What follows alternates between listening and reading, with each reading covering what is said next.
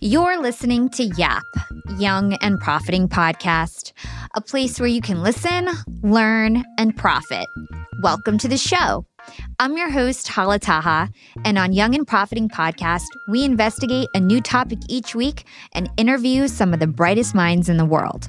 My goal is to turn their wisdom into actionable advice that you can use in your everyday life, no matter your age, profession, or industry. There's no fluff on this podcast, and that's on purpose. I'm here to uncover value from my guests by doing the proper research and asking the right questions. If you're new to the show, we've chatted with the likes of ex-FBI agents, real estate moguls, self-made billionaires, CEOs, and best-selling authors. Our subject matter ranges from enhancing productivity, how to gain influence, the art of entrepreneurship, and more. If you're smart and like to continually improve yourself, hit the subscribe button because you'll love it here at Young and Profiting Podcast. This week on YAP, we're chatting with the habit master, Charles Duhigg. Charles is a Pulitzer Prize winning reporter and the author of the books Smarter, Faster, Better, and The Power of Habit, which was on the New York Times bestsellers list for 3 years. Charles is an expert on the science of productivity and habit formation. He currently writes for the New Yorker magazine and is the founding host of the wildly popular How To podcast. In this episode, we hear about the journey Charles took to become a world-famous writer and how his time as a reporter in Iraq first put him on the path to studying habits. We'll then hear him break down the 3 key components to creating habits: cue, routine, and reward, and how establishments like McDonald's use these methods to keep us hooked. We'll then discover what a keystone habit is and why these types of habits have a domino effect, helping us to build many positive habits at once. If you want to learn how to create meaningful habits, keep on listening. Hey, Charles, welcome to Young and Profiting Podcast. Thanks for having me. I am very excited for this interview. I've actually been trying to get you on the show since I started YAP back in 2018. The Power of Habit was one of my all-time favorite books. It was actually the first book that I read to get me kickstarted on my self-improvement journey. And you were one of the first people that I tried to get on the podcast. Now, 3.5 years later, you're finally here. Thank you so much for taking the time out to speak with us today. Sure. Thanks for having me. So let's start back to your childhood. I know you don't speak about your childhood very often, but from my understanding, you grew up in New Mexico, and I didn't find too much research about what it was like growing up for you. So let's start there. What was your childhood like, and how did you first get into writing? I mean, my childhood was pretty normal. I grew up in Albuquerque, New Mexico, and I got started in writing because I guess when I was in middle school, I didn't know what to do during the summer, and so my mom signed me up for an internship, and the internship that was available was at the Albuquerque Tribune, which is a newspaper that doesn't exist anymore. And so I went there and spent the summer working on the sports desk, and I didn't know anything about sports, but I just found I really enjoyed writing, so it was fun.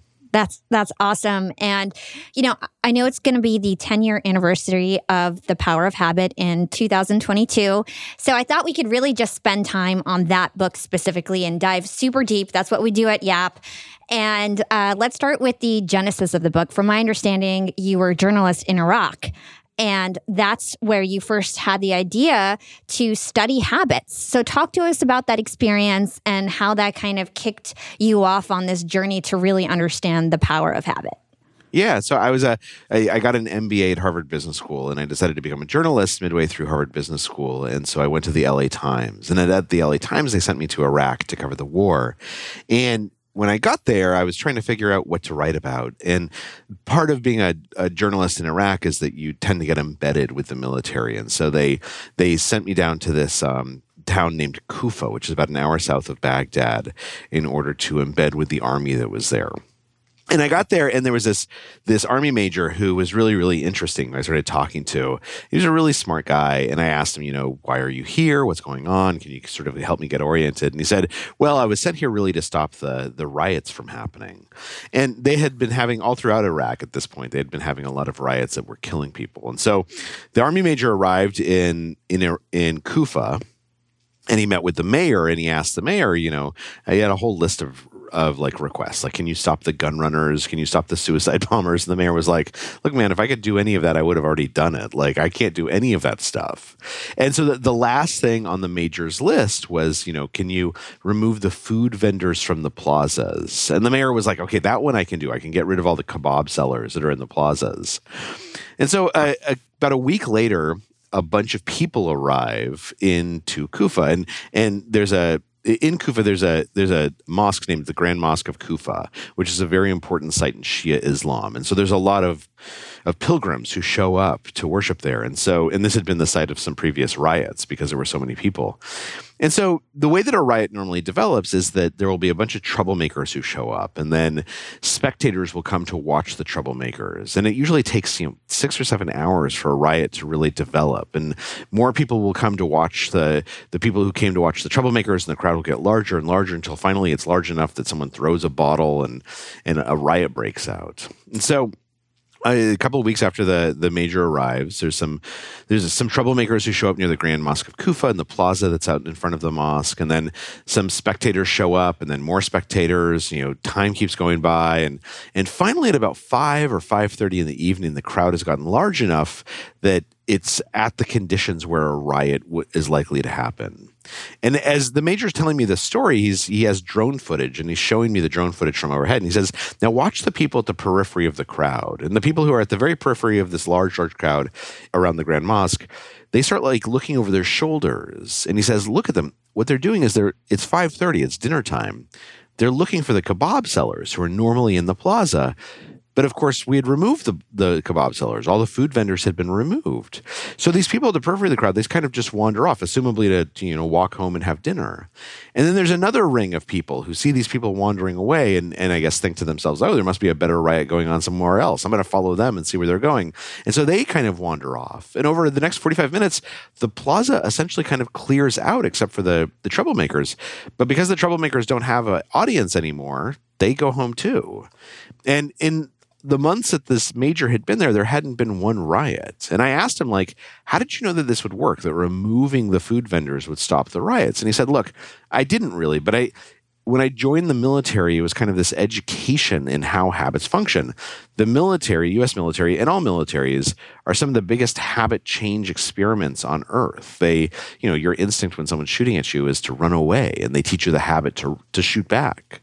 And he said once the military had taught him to see the world in terms of habits, it really changed how he saw everything. And that's how he was able to figure out that removing the food vendors might influence how this crowd behaves.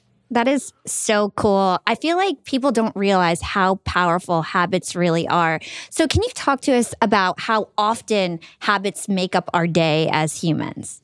Yeah, there was an experiment or a series of experiments done by a researcher named Wendy Wood, who's now at USC. And what she found is that about 40 to 45% of what we do every day is a habit. So about half of your behaviors each day are habitual. And a habit is a decision that we made at some point, but we stop making the decision and continue acting on it, right? So at some point, you decided to have, an unhealthy sandwich for lunch rather than a healthy salad. And now when you walk into the cafeteria, you get that same sandwich, but it's not as if you're really making that choice, right? It just happens automatically. It happens on like autopilot. That's because the habit has taken over. So let's break down the anatomy of the brain, because I think it's really great context for my listeners. I know that you describe it as an onion, where the outer layers are more complex. That's where your more complex thinking happens. That's the most recent structures of your brain. And the inner parts are more primitive and automatic. So can you explain all of this to us so that we can understand really how our brain functions and where habits live in the brain? Yeah.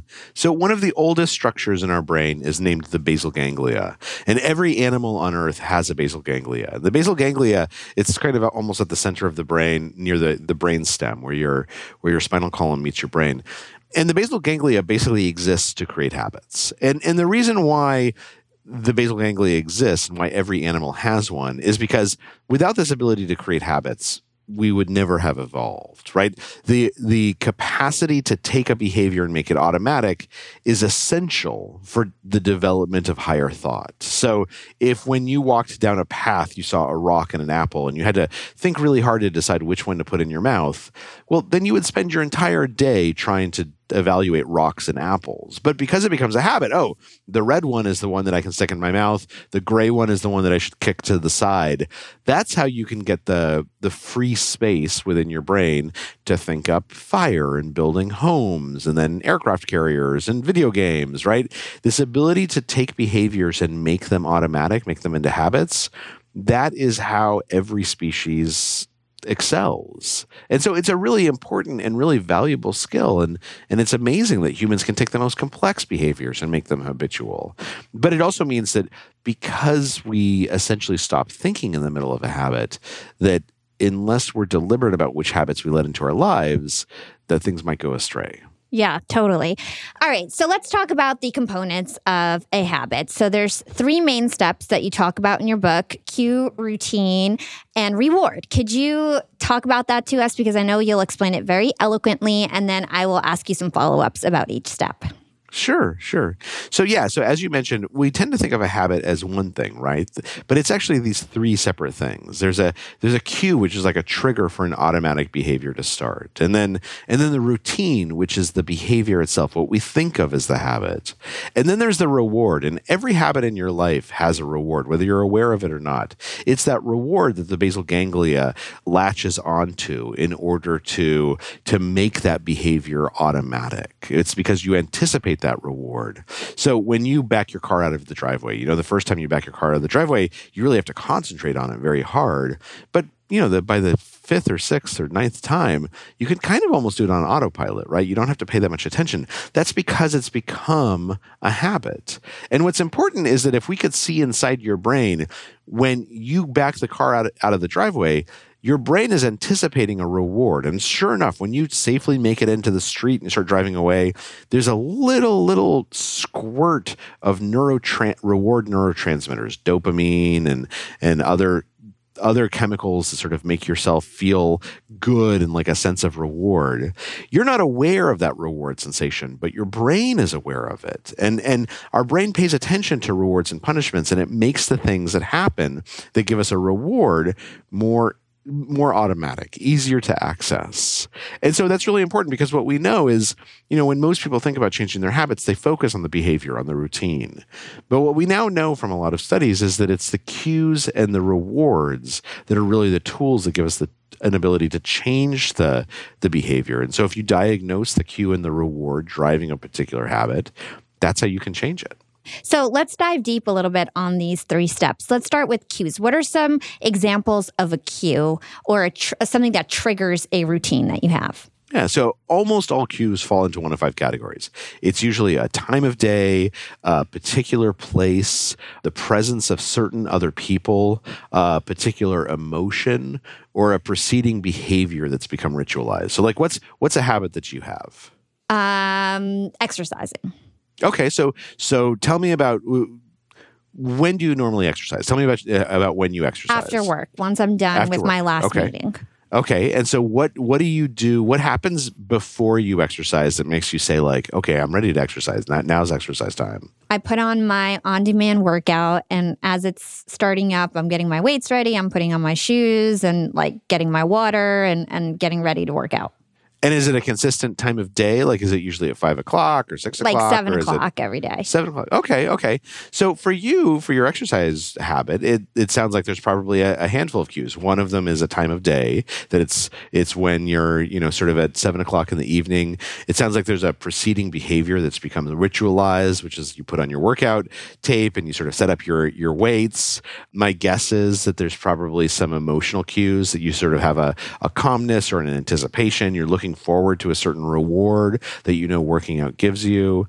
So that's how we find those cues, right? And if somebody wants to figure out what the cue is for for a habit, literally, you could just have a piece of paper next to your desk or, wherever you are, and just write down those 5 things whenever you feel a craving for a certain habit. If you feel a craving to have a donut or a craving to exercise, just write down, what time is it? Who else is around? How do you feel emotionally? What behavior did you just do? Where are you? And you'll figure out really, really quickly what the cues are.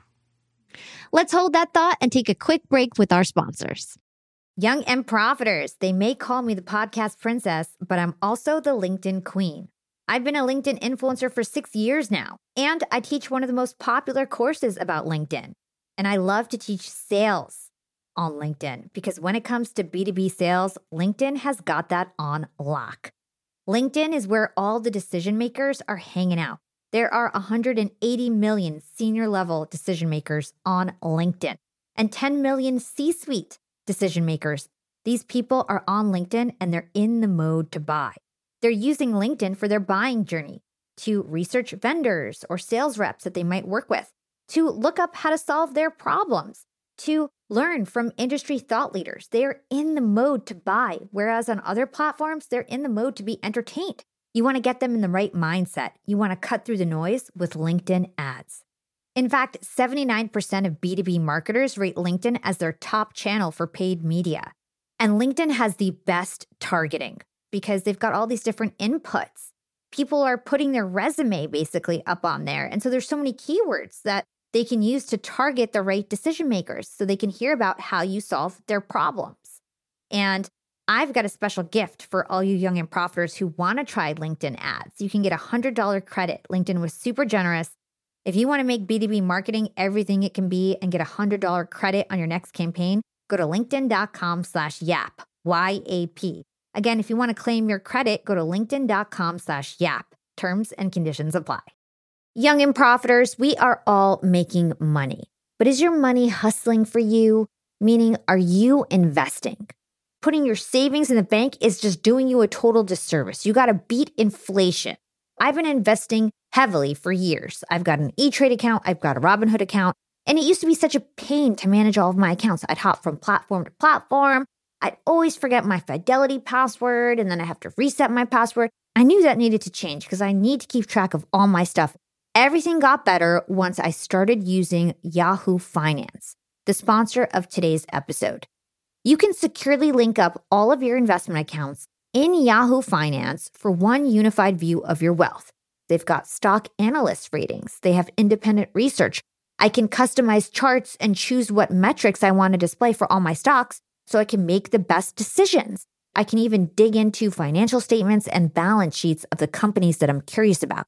Whether you're a seasoned investor or looking for that extra guidance, Yahoo Finance gives you all the tools and data you need in one place. For comprehensive financial news and analysis, visit the brand behind every great investor, yahoofinance.com, the #1 financial destination, yahoofinance.com. That's yahoofinance.com. So let's talk about rewards a little bit, because when I think of a reward, I think of like money or food, but it can also be emotional. So talk to us about what a reward can be and what are the qualities of a good reward. Well, a reward can be anything that you find rewarding, right? So anything that you find to be satisfying or to provide you with something. So let's take exercise. When you exercise, how do you feel afterwards? Healthy, Okay. accomplished, energized. Okay. So you just mentioned 3 potential rewards, right? So one reward that you mentioned is kind of a sense of pride, an emotional reward that you give yourself, which is accomplished. You also feel energized, like you have more energy. So that's probably like there's actually a neurochemical reaction going on there. You said that you feel healthy. So that's different from feeling accomplished, because oftentimes when we feel healthy, that could be a physical sensation that you have. It could be an emotional sensation that you have. So if you could only have one of those, what do you think, if you could only get one thing from exercise, which thing do you think would be most rewarding for you? The energizing part, most likely. The energizing part. Okay. And how do you know that you feel energized? Like, what do you do that proves to yourself that you feel energized? I go do some more work, honestly. I have a big company, so I go and, work on my agency and get a new burst of energy for a couple hours. Okay. So I think that for you, it sounds like exercise provides probably energy that you've come to associate the act of exercise with giving you something that's rewarding, some more energy that you can then direct to what you want. And I think, recognizing what that reward is. Now, you could have easily said, well, actually, after I exercise, I take a nice long shower, right? And it just feels so good to be able to relax, or like that soreness in my muscles feels kind of good. Or you could say, I keep track of the exercise I do every single day, and I have this journal that I put it in, and it makes me feel really accomplished to like check off each day that I've gotten the exercises done. So there's different kinds of rewards that the same behavior can provide to different people. And one of the things that's important about creating habits is recognizing what that reward is and figuring out what really drives you. Because at the core of that habit is a craving. Your brain is craving that reward. And then the more you kind of understand what that craving is, the more you can direct your behavior in ways that make exercise more and more automatic. Yeah, I would love to stick on cravings a bit because I think this is a really important point that a lot of people miss. Can you explain why a cue and a reward is just learning by itself, but once you add on a craving, that's when it can actually become a habit? Could you help us understand that a bit more? Well, yeah. So this cue, routine, reward that we talked about is referred to as the habit loop, right? And so the question is, how does that loop start spinning? Like, what's the driver that gets you to a place where when you see the cue, you want the reward enough to do the behavior that will deliver that reward? And that's craving, right? Our brain has this ability to anticipate a reward and begin craving the reward. Everyone who's listening has felt this, right?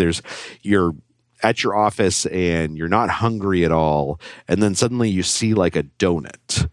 And at that moment, when you see the donut, when that cue is, you have a visual cue, you begin craving the donut. You like start thinking like, I really want a donut. Now, 10 seconds ago, you weren't hungry, but now you're craving having a donut. And that's because your brain begins anticipating and looking forward to receiving this dose of carbohydrates and sugar and tastiness. And that anticipation is what creates craving. So I'd love to get a real example of how the habit loop works and how cravings work. So why don't we take McDonald's for an example? Can you talk to us about how people can get addicted to McDonald's? Yeah. So one of the things that McDonald's has done really, really well is it has so every McDonald's location looks basically the same, right? In fact, so much so that oftentimes the McDonald's will mandate how you design the actual store itself so that it looks very similar to other stores. And of course, the packaging is the same. They uses these bright colors. This is all cue creation. What they want to do is they want to make it as easy as possible that when you see a McDonald's or you walk into a McDonald's, that the cues suddenly make you begin anticipating what McDonald's can deliver to you, this reward that you've become accustomed to receiving from McDonald's. And the food itself is very similarly designed. One of the things that McDonald's does, for instance, is its French fries are designed to basically begin kind of falling apart in your mouth as soon as you put them in your mouth. And the reason why is because they want to spread the oil in the fries as fast as possible because our body likes oil. It likes that salience, feeling of fullness that we get from consuming a fatty and carbohydrates. And so the reason why they make the fries that way is because if you deliver that reward right away, then as soon as people see the golden arches, as soon as they start thinking about those French fries, they begin anticipating eating those fries and the reward that the fries will deliver. And that's what makes it much easier to pull the car over and go through the drive-in and say, like, give me an order of fries, even though we know French fries is like literally like the worst thing you can possibly eat. It's very, very unhealthy, but they're able to use cues and rewards to make it almost automatic for us to want them. Yeah. And then how fragile are these habits? So if the McDonald's that you go to in town shuts down, are you going to go drive to the next McDonald's to get your meal? Well, so one of the things that's interesting is that when cues are disrupted, very often people's behavior will change very easily, right? So the pandemic's a great example of this. If people think about the habits that they had during their workday, there might have been some unhealthy habits that they were trying to change, right? That they tried to drink less coffee. They tried not to have that donut from the break room. They tried to get themselves to spend less time on social media. And at work, it was really hard to do that, right? Because all these cues were around us that we had become habituated to. We had all these habits in place. And then suddenly we stopped going to work. We're working from home now. And people will find it very easy to change their behaviors when the cues are disrupted. So yeah, if McDonald's shuts down, then suddenly people stop craving fries because they're not driving past McDonald's anymore. So habits have this real hold on our brains and our behavior, but they're also very flimsy that when the cues and the rewards are destabilized, it can often be very easy to break a habit that otherwise felt very, very hard to change. Yeah. And I want to go into how to change a habit, but I do want to dive into some more examples here. Let's talk about supermarkets, because supermarkets also play tricks on our psychology and get us to do some cool habits. Can you explain that to us as well? Sure. So one of the things that supermarkets do is that they try and they do two things in particular. They try and take the types of foods that they know will trigger a craving and put them in places where they're very easy to see. So when you walk into a supermarket, one of the first things that you'll see a very high carbohydrate foods, whether those are like apples, right? Because apples are crunchy and they have lots of sugar in them. Sometimes they'll have like these like pallets of chips or other things that like deliver like a really fast taste sensation. And they put them there because they know that if they put those things there, people will start thinking to themselves, oh man, I love those chips. Those chips are so good. And even if they don't grab a bag of chips right at that moment when they walk in, as they're walking through the supermarket, part of their brain will be thinking about those chips. And so now maybe they pass some cookies and they're more primed to grab those cookies. Or they walk past the chip aisle and they're more primed to say like, I really should get some chips and bring them home. So supermarkets will take advantage of that. The second thing that supermarkets know is that willpower is like a muscle, right? And it gets tired with use.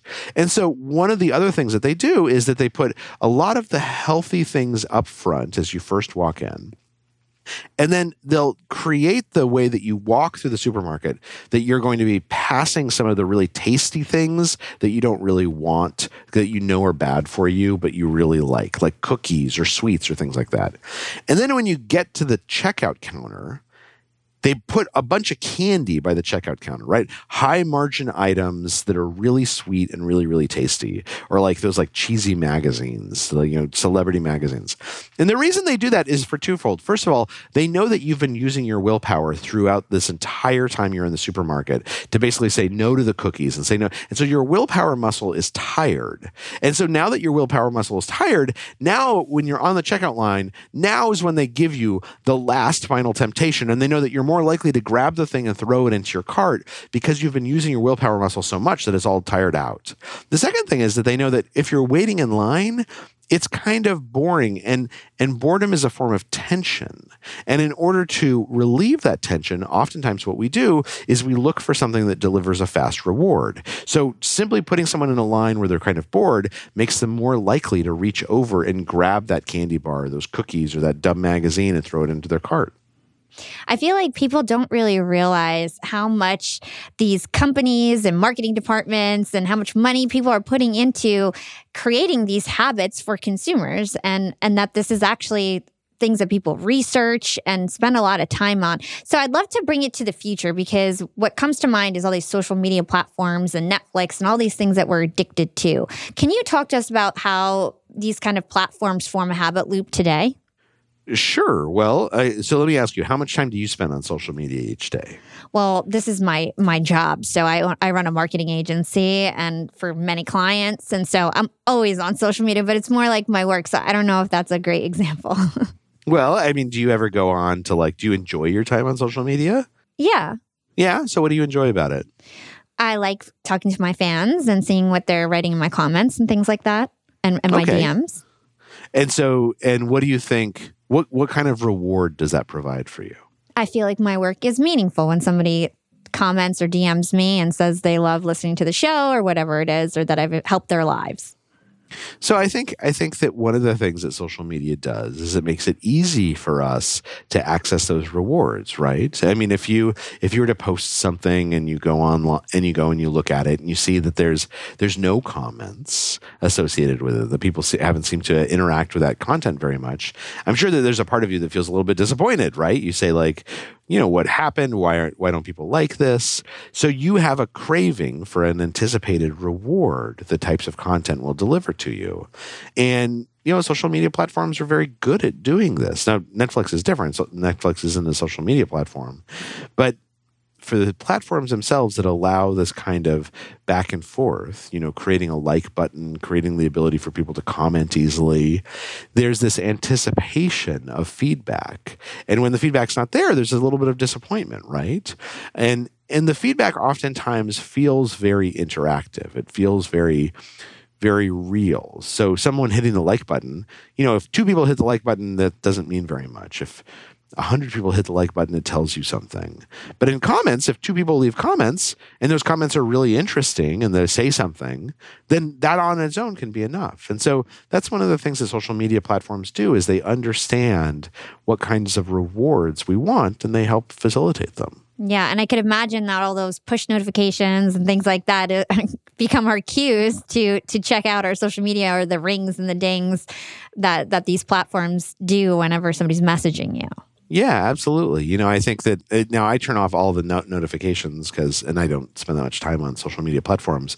But turning off the notifications means that, there's fewer cues there. And so it's less distracting. And as a result, there's less of a need to turn to these platforms. But certainly if you're sitting there working on something and you hear the ding that means, that someone's commented on your post or you've gotten a notification of some other kind, there's this part of your brain that says, oh, go check that. Go see what that says. Like maybe that's going to deliver this reward.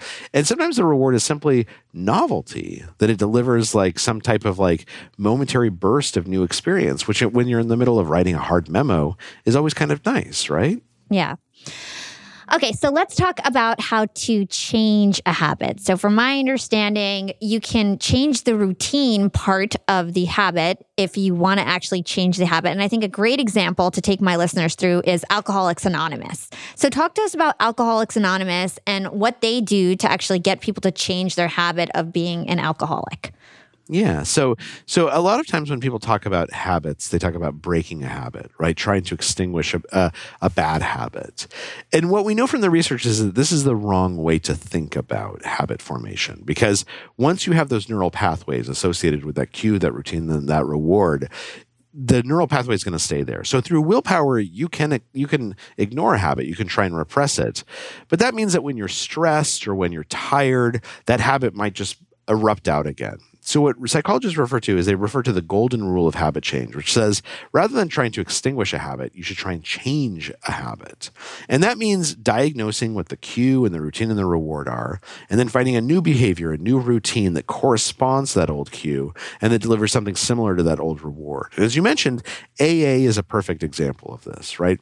So for many people who have drinking problems, they have a sort of a habit dysfunction, which is, they come home from work and they've had a long day. That's their cue, is that now they're ready to relax.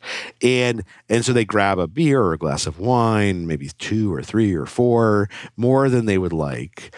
And what it allows them to do is it allows them to physically relax. And very often people will do this in the company of other people, right? They'll do it at a bar, they'll do it with friends, and they'll get into a habit where the reward that's getting delivered to them is a sense of catharsis and release and relaxation and social time, right? I can be with my friends. I can talk about what's bothering me. I can relax and sort of be open and free about what's going on in my life. And I've come to associate the alcohol, and particularly the physical effects of the alcohol, as the catalyst that allows me to do that. So the cue is a certain time of day. The reward is a certain feeling that I get where I get to unburden myself, either through talking to other people or simply through relaxing and kind of admitting to myself, like why my day was good or bad. So what AA says, look, we're not going to take this away from you. We recognize that you have a habit in your life that is important to you. You have a craving for a certain type of reward. What we're going to do is we're just going to change the routine a little bit. So now, when you get home from work, instead of going to a bar, we're going to ask you to use that same cue and come to an AA meeting. And at the AA meeting, it used to be you'd go to the bar, you'd have a couple of drinks, then you'd like start telling everyone about your problems or start talking about your day. When you come to an AA meeting, you're going to do the exact same thing. You're going to talk about your problems. You're going to talk about your day, but you're going to do it with other people. And in fact, we're going to create an environment where it is expected that you will talk about the things that are meaningful to you, right? At the beginning of an AA meeting, everyone stands up and they say, "Hi, my name is Jeff. I'm an alcoholic." And then they tell their story about being an alcoholic or what was hard that day. And that's how AA meetings work. If you've ever been to an AA meeting, and anyone can go to an AA meeting, most of them are open to people who aren't alcoholics, and it's well worth going. It's a very emotional, very cathartic experience. And so what AA says is they say, look, we're not going to change the cue or the reward. We're just going to change the routine. Instead of going to a bar at 6 o'clock and telling everyone about your day after having 3 drinks, you're going to go to an AA meeting at 6 o'clock and you're going to tell everyone all about your problems, not after a few drinks, but after saying, "My name is Jeff and I'm an alcoholic." And this is why AA is so successful, is because it does not try and change your behavior entirely. It tries to help people change this one habit by finding a new behavior that corresponds to the old cues and that delivers something similar to the old rewards. We'll be right back after a quick break from our sponsors.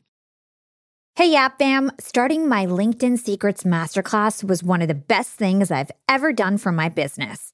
I didn't have to waste time figuring out all the nuts and bolts of setting up a website that had everything I needed, like a way to buy my course, subscription offerings, chat functionality, and so on, because it was super easy with Shopify.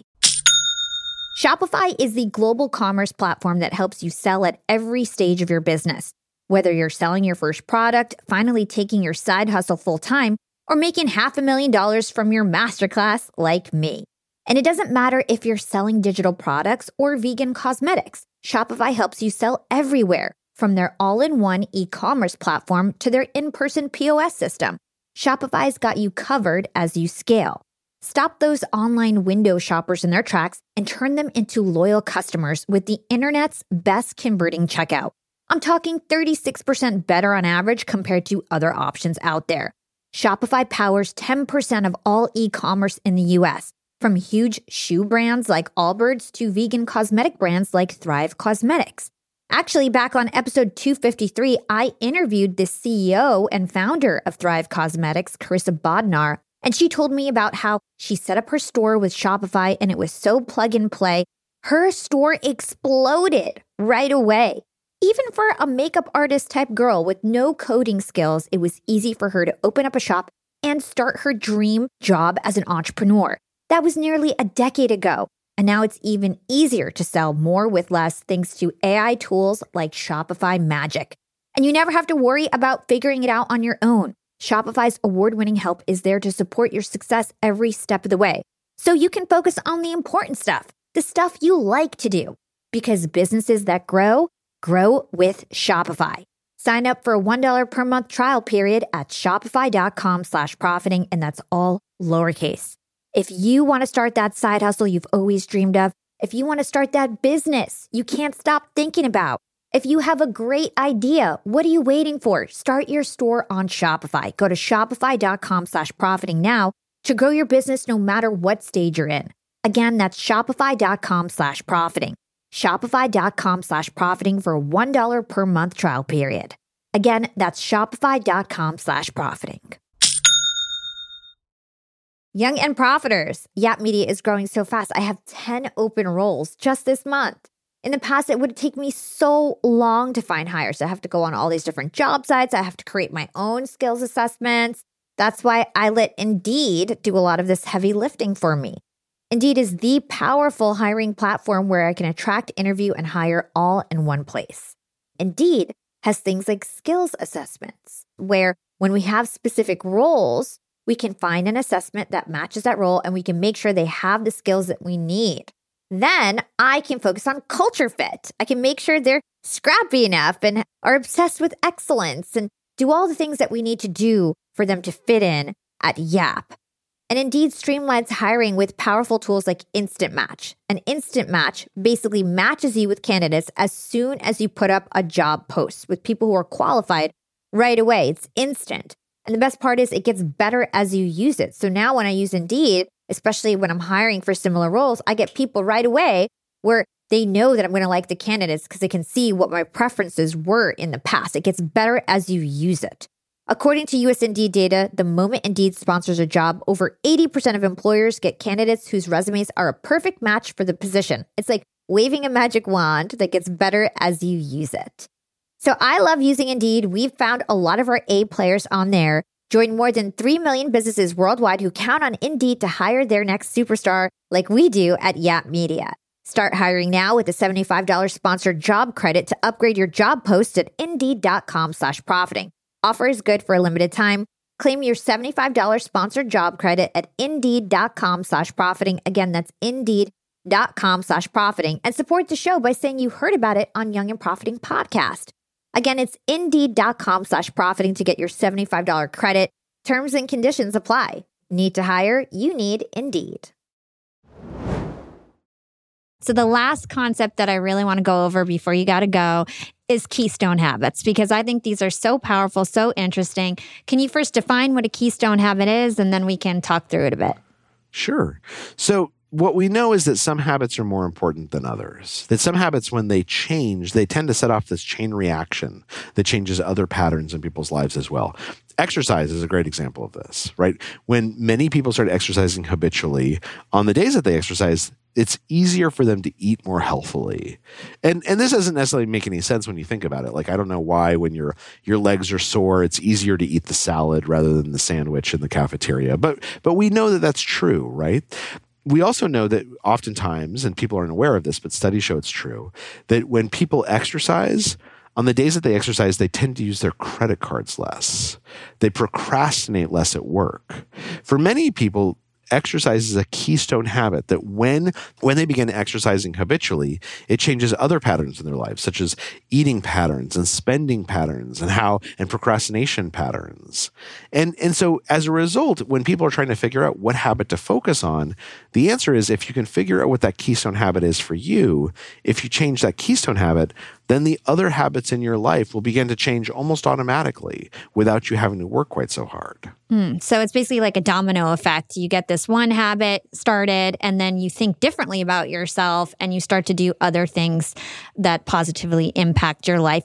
So the other thing that I just want to stress to my listeners is that if you were like an athlete in school growing up, if you were an athlete your whole life, then exercise is not going to be a keystone habit. So how do people actually find out what keystone habit they should do? Like, what are the signs that it's a good keystone habit for you? Yeah, so you're exactly right. So keystone habits, they tend to have a lot of power because they change how we think about ourselves. So yes, if someone was like a high school athlete and they started exercising again, it's probably not going to change how they think about themselves. It's not going to change their self-image. But if there's someone who is unaccustomed to exercise, who are kind of irrationally scared of exercising. They worry like, I'm going to look dumb. I don't know like what shoes to use. Then when they start exercising, it'll kind of change their self-image of themselves. They'll begin thinking like, I'm the type of person who goes running every morning. And that type of person, they don't pull out their Amex and buy something they don't need. They don't eat unhealthfully in the cafeteria. They eat the salad. And so when people are trying to figure out the keystone habits in their own lives, one of the things that they ought to do is they ought to look for these kinds of change that seem irrationally scary. Right? The type of thing that like, it seems like it should be easy for me to change this thing, to start doing this activity, to stop doing that activity. But like, for whatever reason, whenever I think about it, I get kind of anxious, right? Irrationally. I know that it should be easy to start running in the morning. But when I think about it, I just like, it makes me kind of anxious. It makes me a little bit uptight to even think about doing it. That means that that's something that ties into how people view themselves. And when they begin to change that thing, then almost automatically it'll change how they see themselves. And that's really what we're going for, is that when you start seeing yourself in a different way, you start seeing yourself as the kind of person who exercises, or you start seeing yourself as the kind of person who doesn't smoke or doesn't have a drink after work, as the kind of person who doesn't get angry with your kids or spends more time being present with your wife or your husband. Once you start behaving that way, your image of yourself in your own head starts to change. And that's how the other behaviors flow out automatically. That topic is so interesting to me. So, Charles, thank you so much for your time. The last question I ask all my guests is, what is your secret to profiting in life? I think that in general, one of the things that the research tells us, and that I've definitely found in my own life, is that the more we give ourselves time to think deeply about the choices that we're making, the more we make better choices. And so one of the big questions is to ask yourself, am I spending time on the things that actually matter to me? Or have I simply gotten into a autopilot mode where, like, because I have 30 emails today, I'm going to spend an hour and a half doing emails. And of course, if you spend an hour and a half doing emails, you're going to have 40 emails tomorrow. It is natural to get into a place where our habits take over and we stop making decisions because it's easier not to make decisions. But the most successful people are the ones who force themselves to make choices every single day. Because, of course, the most important choices you can make is, what am I going to spend my time on and what am I going to say no to? And it really pays off. I love that. Those are some great productivity tips. And I'd love to talk to you about your other book, Smarter, Faster, Better one day, Charles. Thank you so much for your time. Thank you. And where can our listeners go to learn more about you and everything that you do? You can look me up online at Charles Duhigg or charlesduhigg.com, or I'm on Twitter at cduhigg, or really anyway. And anyone who emails me, I can promise you that I will actually read the email and respond to you. Amazing. Thank you so much, Charles, for your time. Thank you. Take care. Wow, what a great conversation with Charles. I've been looking forward to this day for such a long time. I've wanted Charles on my podcast since I first started Young and Profiting almost 4 years ago, like 3.5 years ago. And I was consistent. I kept messaging him until he finally agreed to come on the show. So I'm so thankful that we had this conversation. And Charles really dropped some valuable gems. Something that really stood out to me was that stat that he gave us, that Wendy Wood at USC found that about 40 to 45% of what we do every day is a habit. That's like half our behaviors every day. A habit starts as a decision, and it's a decision we make quite a bit. And the habit officially forms when we stop consciously making that decision and yet continue to act on it. So that's what a habit actually is. Charles let us in on the anatomy of our brain. Every animal on Earth has a basal ganglia. It's a part of our brain that is in charge of making habits. It's located towards the inner center of the brain. And without habits, no species would have ever evolved. To understand your own habits, you need to identify the components of your habit loops. Once you've diagnosed the habit loop of a particular behavior, you can look for ways to supplement old vices with new routines. There are 3 main steps to break down a habit, and I'll recap them in this outro. The first main step is to identify a cue, which is a trigger for an automatic behavior to start. The driver of this habit loop is a craving, anticipating that reward. It's easier to change behaviors when cues are disrupted. The second step is to identify your routine. What is the typical behavior developed continuously after that cue? The third is the reward. The reward is what the basal ganglia latches onto and makes an action habitual. Rewards are powerful because they satisfy cravings, but we're often not conscious of these cravings that drive our behaviors. Our brain pays attention to rewards and punishments. An example of this is social media. Social media makes it easy for us to access these rewards. When I get onto social media, my reward is seeing my fans' comments, and then I feel fulfilled, I feel happy, I feel accomplished. Social media platforms create a back and forth and anticipation of this feedback. It understands what kind of rewards we want. The more I get these rewards, the more I visit the social media sites. We shouldn't think about extinguishing a habit. That's not really possible. Rather, we should think about changing our habits. Through willpower, you can ignore a habit all you want, but in times of stress, you're going to fall back on that habit because you really haven't changed anything. Diagnose what your cue, routine, and reward are in a bad habit you want to break, and then find a new routine that corresponds with that cue and creates a new reward. We have habits everywhere in our lives, but certain routines, keystone habits, lead to a cascade of other actions because of them.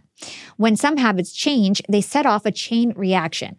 An example of this is exercise. When people start exercising, they stop spending as much, they start eating better, and they do better at work.